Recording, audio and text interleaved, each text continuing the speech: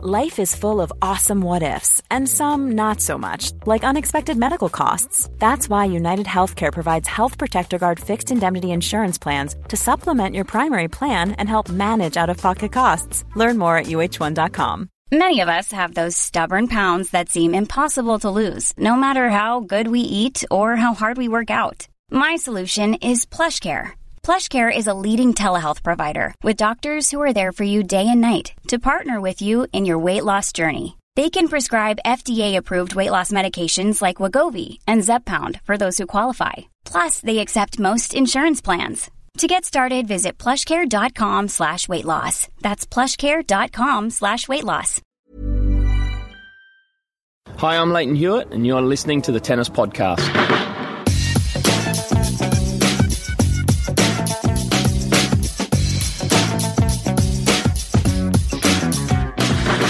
It's 79 years since Great Britain won the Davis Cup by BNP Paribas, the World Cup of Tennis. But after the Murray brothers combined to win their third doubles rubber of the year, they can smell it now. Andy Murray against David Goffin in the reverse singles on Sunday. And if Goffin wins that, maybe Belgium can win their first Davis Cup ever. You're listening to the Tennis Podcast, brought to you in association with The Telegraph and supported by BNP Paribas, the bank for a changing world. My name is David Law, part of the BBC Radio 5 live commentary team, and if you thought my guests yesterday were good, how about these two? Chris Bradnam of Eurosport. Chris. Hello, David. Nice to be with you. It's lovely to have you with us as well. And, you know, we've never in our lifetime experienced what it is like to win a Davis Cup. Let's speak to somebody who actually knows. Henri Leconte is here. It's magnificent. You cannot believe what it is. I love it. When I won Davis Cup, it was perfect. 59 years. So I hope you're going to do the same. Do you actually hope that? I hope. You know, you deserve it. I mean, you have a better team. Andy Murray is just playing unbelievable tennis for the last 2 days. So we hope then the third day will be like that too. And he deserves it. And Great Britain deserves it. Or also Belgium deserves it. So the best men win. The best men will win. Well, the best men won ultimately today, Chris, but that was not a walk in the park, was it? That was stressful for both teams throughout, pumping atmosphere, and ultimately the Murray brothers came out on top yet again. Yeah, it was interesting right from the off, wasn't it? The fact that they put Steve Darcy in, he wasn't 100% fit, we knew that. I think that showed itself right at the end of the match, but before then there was so much to admire in the match. They both played their part. I think Jamie, he's a captain, isn't he? I think Andy played unbelievable, as Henri was saying, but I think Jamie, in the end, he did start to boss the net a bit more, and we saw that in the match against Australia too. He needed to step up and show that he is the so-called doubles specialist. And they just complement each other so well. Andy hardly ever misses a return. Jamie's all over the net when he can be. When they were struggling at the start of the third, they had a brilliant team talk. They changed the tactics magnificently. There were still some key moments and some key holds, and that huge long game with all the break points in it and so on. There were some key turning points, but overall Britain are going to be very pleased tonight. Henri, we've talked about how you won the Davis Cup. Let's just say that again. Yes. Let's just keep saying it. You won the Davis Cup for France. But how impressed are you with what Andy Murray is doing?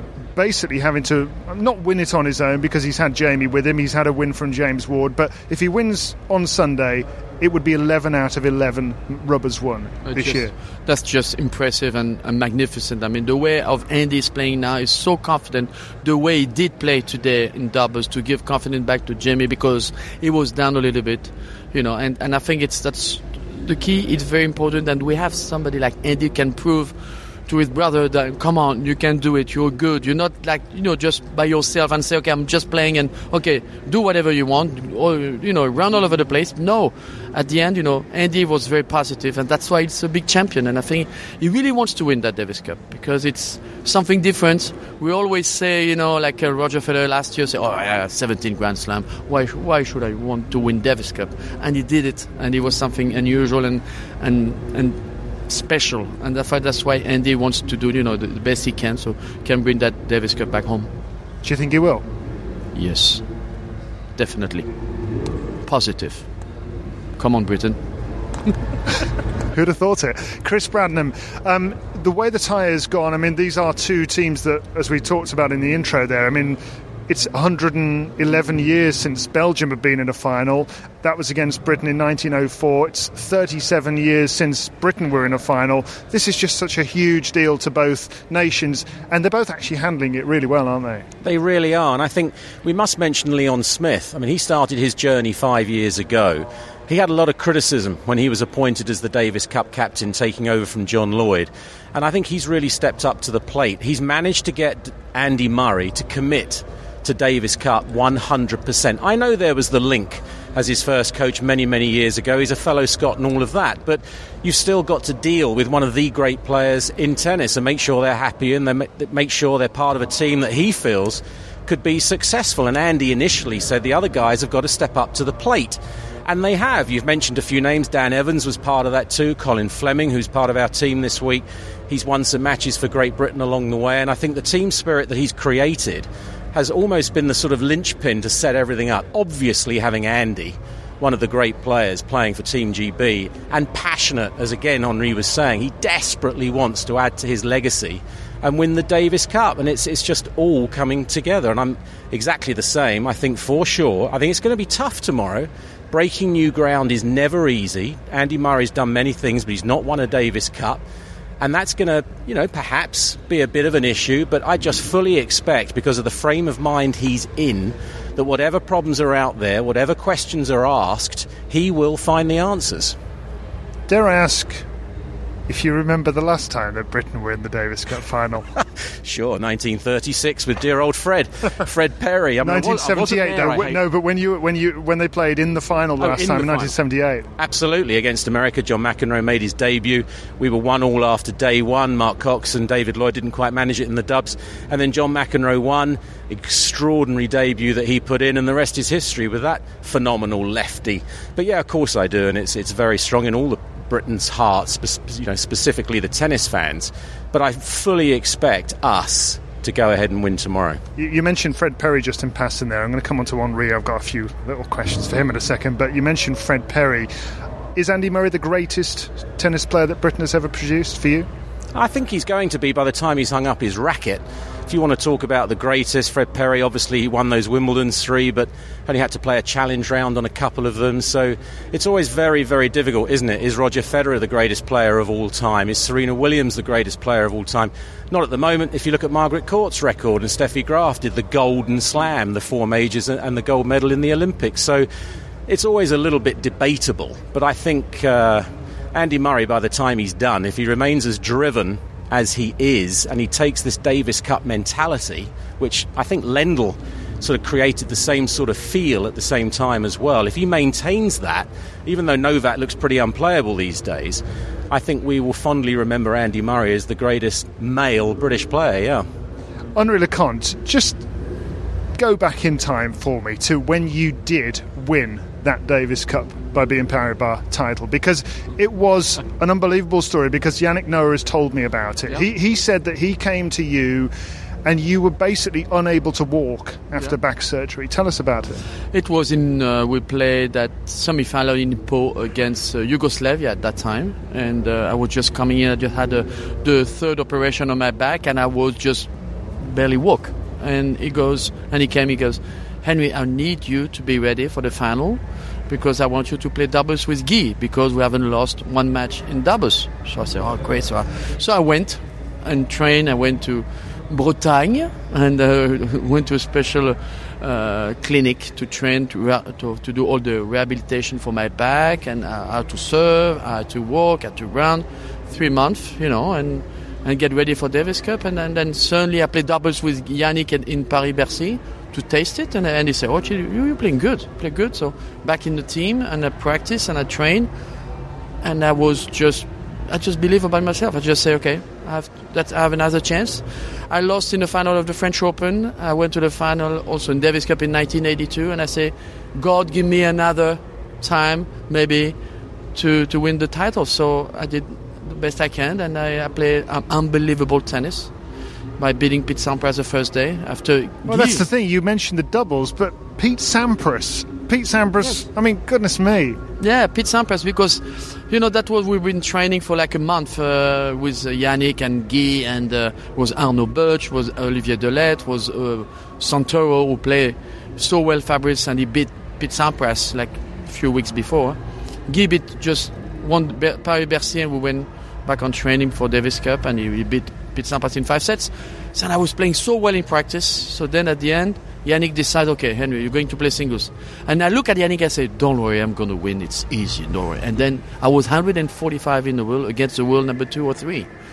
And I did it. But the case was, you have to see Guy Forget's face after losing against Andre Agassi. He came back to the locker room, just sitting, on a physio table. And he looked at me, and I came and said, hey, Guy, don't worry, I'm going to kick. So I can say that. It's going to be easy. And then Guy looked at me and he goes, this guy is completely nuts. I mean, he's going to play Pete Sampras. He has no clue. He haven't played. I have just played 3 singles, maybe. I played doubles. I haven't played for like 3 months. And you're going to beat Pete Sampras, then I just played in Paris-Bercy and won at that time the final in 5 sets? There's no way. And he goes, okay. And then I went to see Yannick, I said, hey, Yannick, I'm going to win. It's going to be it. Come on. I can do it. I came back 3 sets to love. And then after that we played the doubles. It was kind of the reason when sometimes you work so hard and you are in the zone. You know what I mean? The zone, it means that nothing could happen. You know you're going to win. You know you're going to play well. And he stayed like for 2 or 3 days. And, that was a great opportunity for me and for France to win. And we did it. And then Guy, won the last match on Sunday. And I feel so good because it was 59 years we haven't won that. So it's a special thing, and especially the way of what happened and with Pete. And don't worry, I saw Pete the last 3 weeks ago, and even he's still upset. You reminded him. Where did that confidence come from, though, Henri? Because I remember Yannick describing this in graphic detail. He told me about this about 15 years ago, and he said honestly, when Henri got out of that chair that he basically couldn't walk, he said, I had the feeling that he could run through walls. Yeah, that's true. I was practicing so hard. I did that before because I had 3 operations on my back, so I know what it is to come back and be at the top level. But then for that Davis Cup, I went through so many things, and I was just running, and I know there's a wall. I can run through the wall. Nothing's going to happen. It's going to go down, and me, I'm going to go further. And then that was my dream, because I knew that was my last chance. And after that, I became an hero in France because of beating Pete Sampras, just to believe about yourself. That's what we've been a little bit upset about the team last year when they played Switzerland. They had nothing to lose. When you have nothing to lose, at the end, it's easier because you're playing Federer, Wawrinka, top 5 in the world, against the way you are at the moment, you're 12 or 10 in the world. I mean, you have nothing to lose, nothing to prove also. We've been in a final, and it was not that came through. It was completely different. I prefer to be to that situation than Andy Murray's situation, than instead of everybody expecting you to win because you are the best player. So I prefer to do. Did you feel in a way, because you mentioned that French Open final, which must have been a difficult day in many ways for you, worst day, that this was your moment. This was your moment to just remind everybody what you're all about? No, because it means so much for me to winning a Grand Slam tournament, and especially I felt the pressure like probably Andy felt for 4 times before. That's why he was working with Ivan Lendl, because Ivan would take like seven final and then to win a Grand Slam, and he felt the same pressure at Wimbledon, and he did it, winning the Olympics, winning Wimbledon, winning US Open, winning Wimbledon, and then it's just very impressive to me. I felt that pressure, and I choked in the final. Really, I played well the first set. Mats Wilander was world number 1, winning Australian Open, French Open, quarterfinal at Wimbledon, winning US Open. Almost the only person who did better was Roger Federer and Novak Djokovic, but he was playing just very unbelievable tennis at that time, and I felt that pressure, and I could handle it. And then after that, everything went wrong, the press, everything. So I've been passing through a lot of difficulty in my career. So that I had the opportunity to change that in Davis Cup, and for me, playing for my country, it was the best thing in the world. Play with the team, go further, just share with my friends, and I will. It's like, going to the war. I mean, go for it. Come on, you play for your own country. It's a wonderful story, Henri. I'm so glad you shared that with us. Just before we go, gentlemen, I'd just like to ask Chris. Henri Leconte is now here with Eurosport, and he's a commentator. I've seen the YouTube clips. I've never heard anything like it in all my life. You cannot take your eyes off Henri Leconte commentating on a match. And occasionally, actually, you put a camera in the commentary box, so not only can we hear him, we can see him. Explain what it's like. Well, first things first, going back to your question a little while ago about how he found the confidence and so on, I have had the pleasure of getting to know Henri a little bit better over the last couple of days, and what a delightful man he is. Red wine. Definitely red wine gives Henri confidence. We've nicknamed him Magnum, and we'll let everybody, your viewers, work out why. He's great fun to be around. He's full of life. You can hear how passionate he still is about the game, and I think that's typical of people in that sort of era. They love the sport with a passion. They know about the history of the sport. They give so much back to the sport. And it's very easy to feed off people like Henri and enjoy this even more than we would have done already. And the fact that we've got a Frenchman cheering on the Brits, I mean, that's got to be a good thing too. And it's just been a fantastic weekend. Let's hope, we're all smiling now, let's hope we're not celebrating too soon, that Andy or whoever can get the job done tomorrow and we can win our first Davis Cup for such a long time, since 36. But he is great fun to be around and has been a real positive addition to our coverage. And Henri Leconte, let's just say that Andy Murray does hit that winning forehand down the line that gives Britain their first Davis Cup by BNP Paribas title for 79 years. How would Henri Leconte react to that? What's your commentary line going to be? Unbelievable! Andy Murray just won Davis Cup. Unbelievable since 72 years? Yes, 79. 79 years. This is unbelievable. I can't believe it. He's falling on the ground. He's just crying, throwing his racket, give a kiss to everyone. Unbelievable. And you know what? That's not all you're going to hear of Henri Leconte over the next couple of weeks, because you will be back at the Royal Albert Hall next week. Be there. I'm going to play John McEnroe. I'm ready, Johnny. Champions Tennis from the 2nd to the 6th of December. Henri Leconte will be there. Pat Cash will be there. Mats Wilander, who we've talked about. John McEnroe, Tim Henman, James Blake, Fernando Gonzalez. It is going to be a cracking week. Yes, and Andy Murray will come too, I heard. That's right. Tie-break tens on Saturday night, the 5th of December. Andy Murray up against Tim Henman and David Ferrer. Maybe bring back Davis Cup and show it to us at the Royal Albert Hall. Yeah, that'd be good, wouldn't it? Oh, that would be great. But be concentrated. Like Chris said, we have to be concentrated for tomorrow. Be focused. Don't celebrate it too quickly. Hey, nice idea, isn't it? A night full of tie-breaks, tie-break tens, Kyle Edmund and Andy Murray and David Ferrer, and then some older blokes as well. So you've got Tim Henman amongst that lot. Has he got a chance? No. Maybe. Sorry, Tim. Tie-breaks? No. Henri says no. No, I don't think so. Even John would be even complicated. And Tim, Tim, why don't you just come there, have a good time, and after that have a glass of champagne. I'll be there for you. That's plan B. Henri Leconte, it's been an absolute pleasure to have you with us here on the Tennis Podcast. He'll be back on Eurosport, as will Chris Bradnam tomorrow. What time does your coverage start tomorrow for the final day, Chris? 11:45 in the morning on Eurosport 2, and it's the place to watch it. We hope to have everybody supporting us in the British cause, and that we can all raise a glass of something a little stronger perhaps than red wine by this time tomorrow. It's been lovely to speak to you as well, Chris. Thanks for joining us. Thank you for having me. It is one of the places to watch it tomorrow. The other is BBC Television, a place you can hear it if you're in your car, or if you just want the commentary of the 5 Live team is on BBC Radio 5 Live. We will have every single ball of it. This has been the Tennis Podcast, brought to you in association with The Telegraph. We are supported by BNP Paribas, the bank for a changing world. It is the final day of the Davis Cup by BNP Paribas on Sunday. Do join us afterwards. We'll speak to you soon.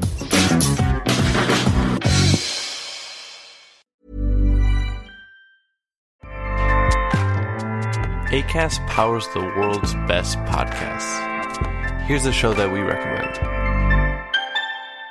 The Real Housewives is a guilty pleasure for most, but if you're looking to not feel guilty about that pleasure, tune in to Everything Iconic with me, Danny Pellegrino, where I break down all the messy moments and behind-the-scenes antics of Bravo's popular franchise. And on Everything Iconic, I also interview celebrity guests like Kelly Ripa, Keke Palmer, Drew Barrymore, Cameron Diaz, and more about their guilty pleasures, their past work, and so much more. So if you're pop culture obsessed and find yourself watching way too much reality TV like me, tune into Everything Iconic with Danny Pellegrino, wherever you listen to podcasts. Acast helps creators launch, grow, and monetize their podcasts everywhere. Acast.com.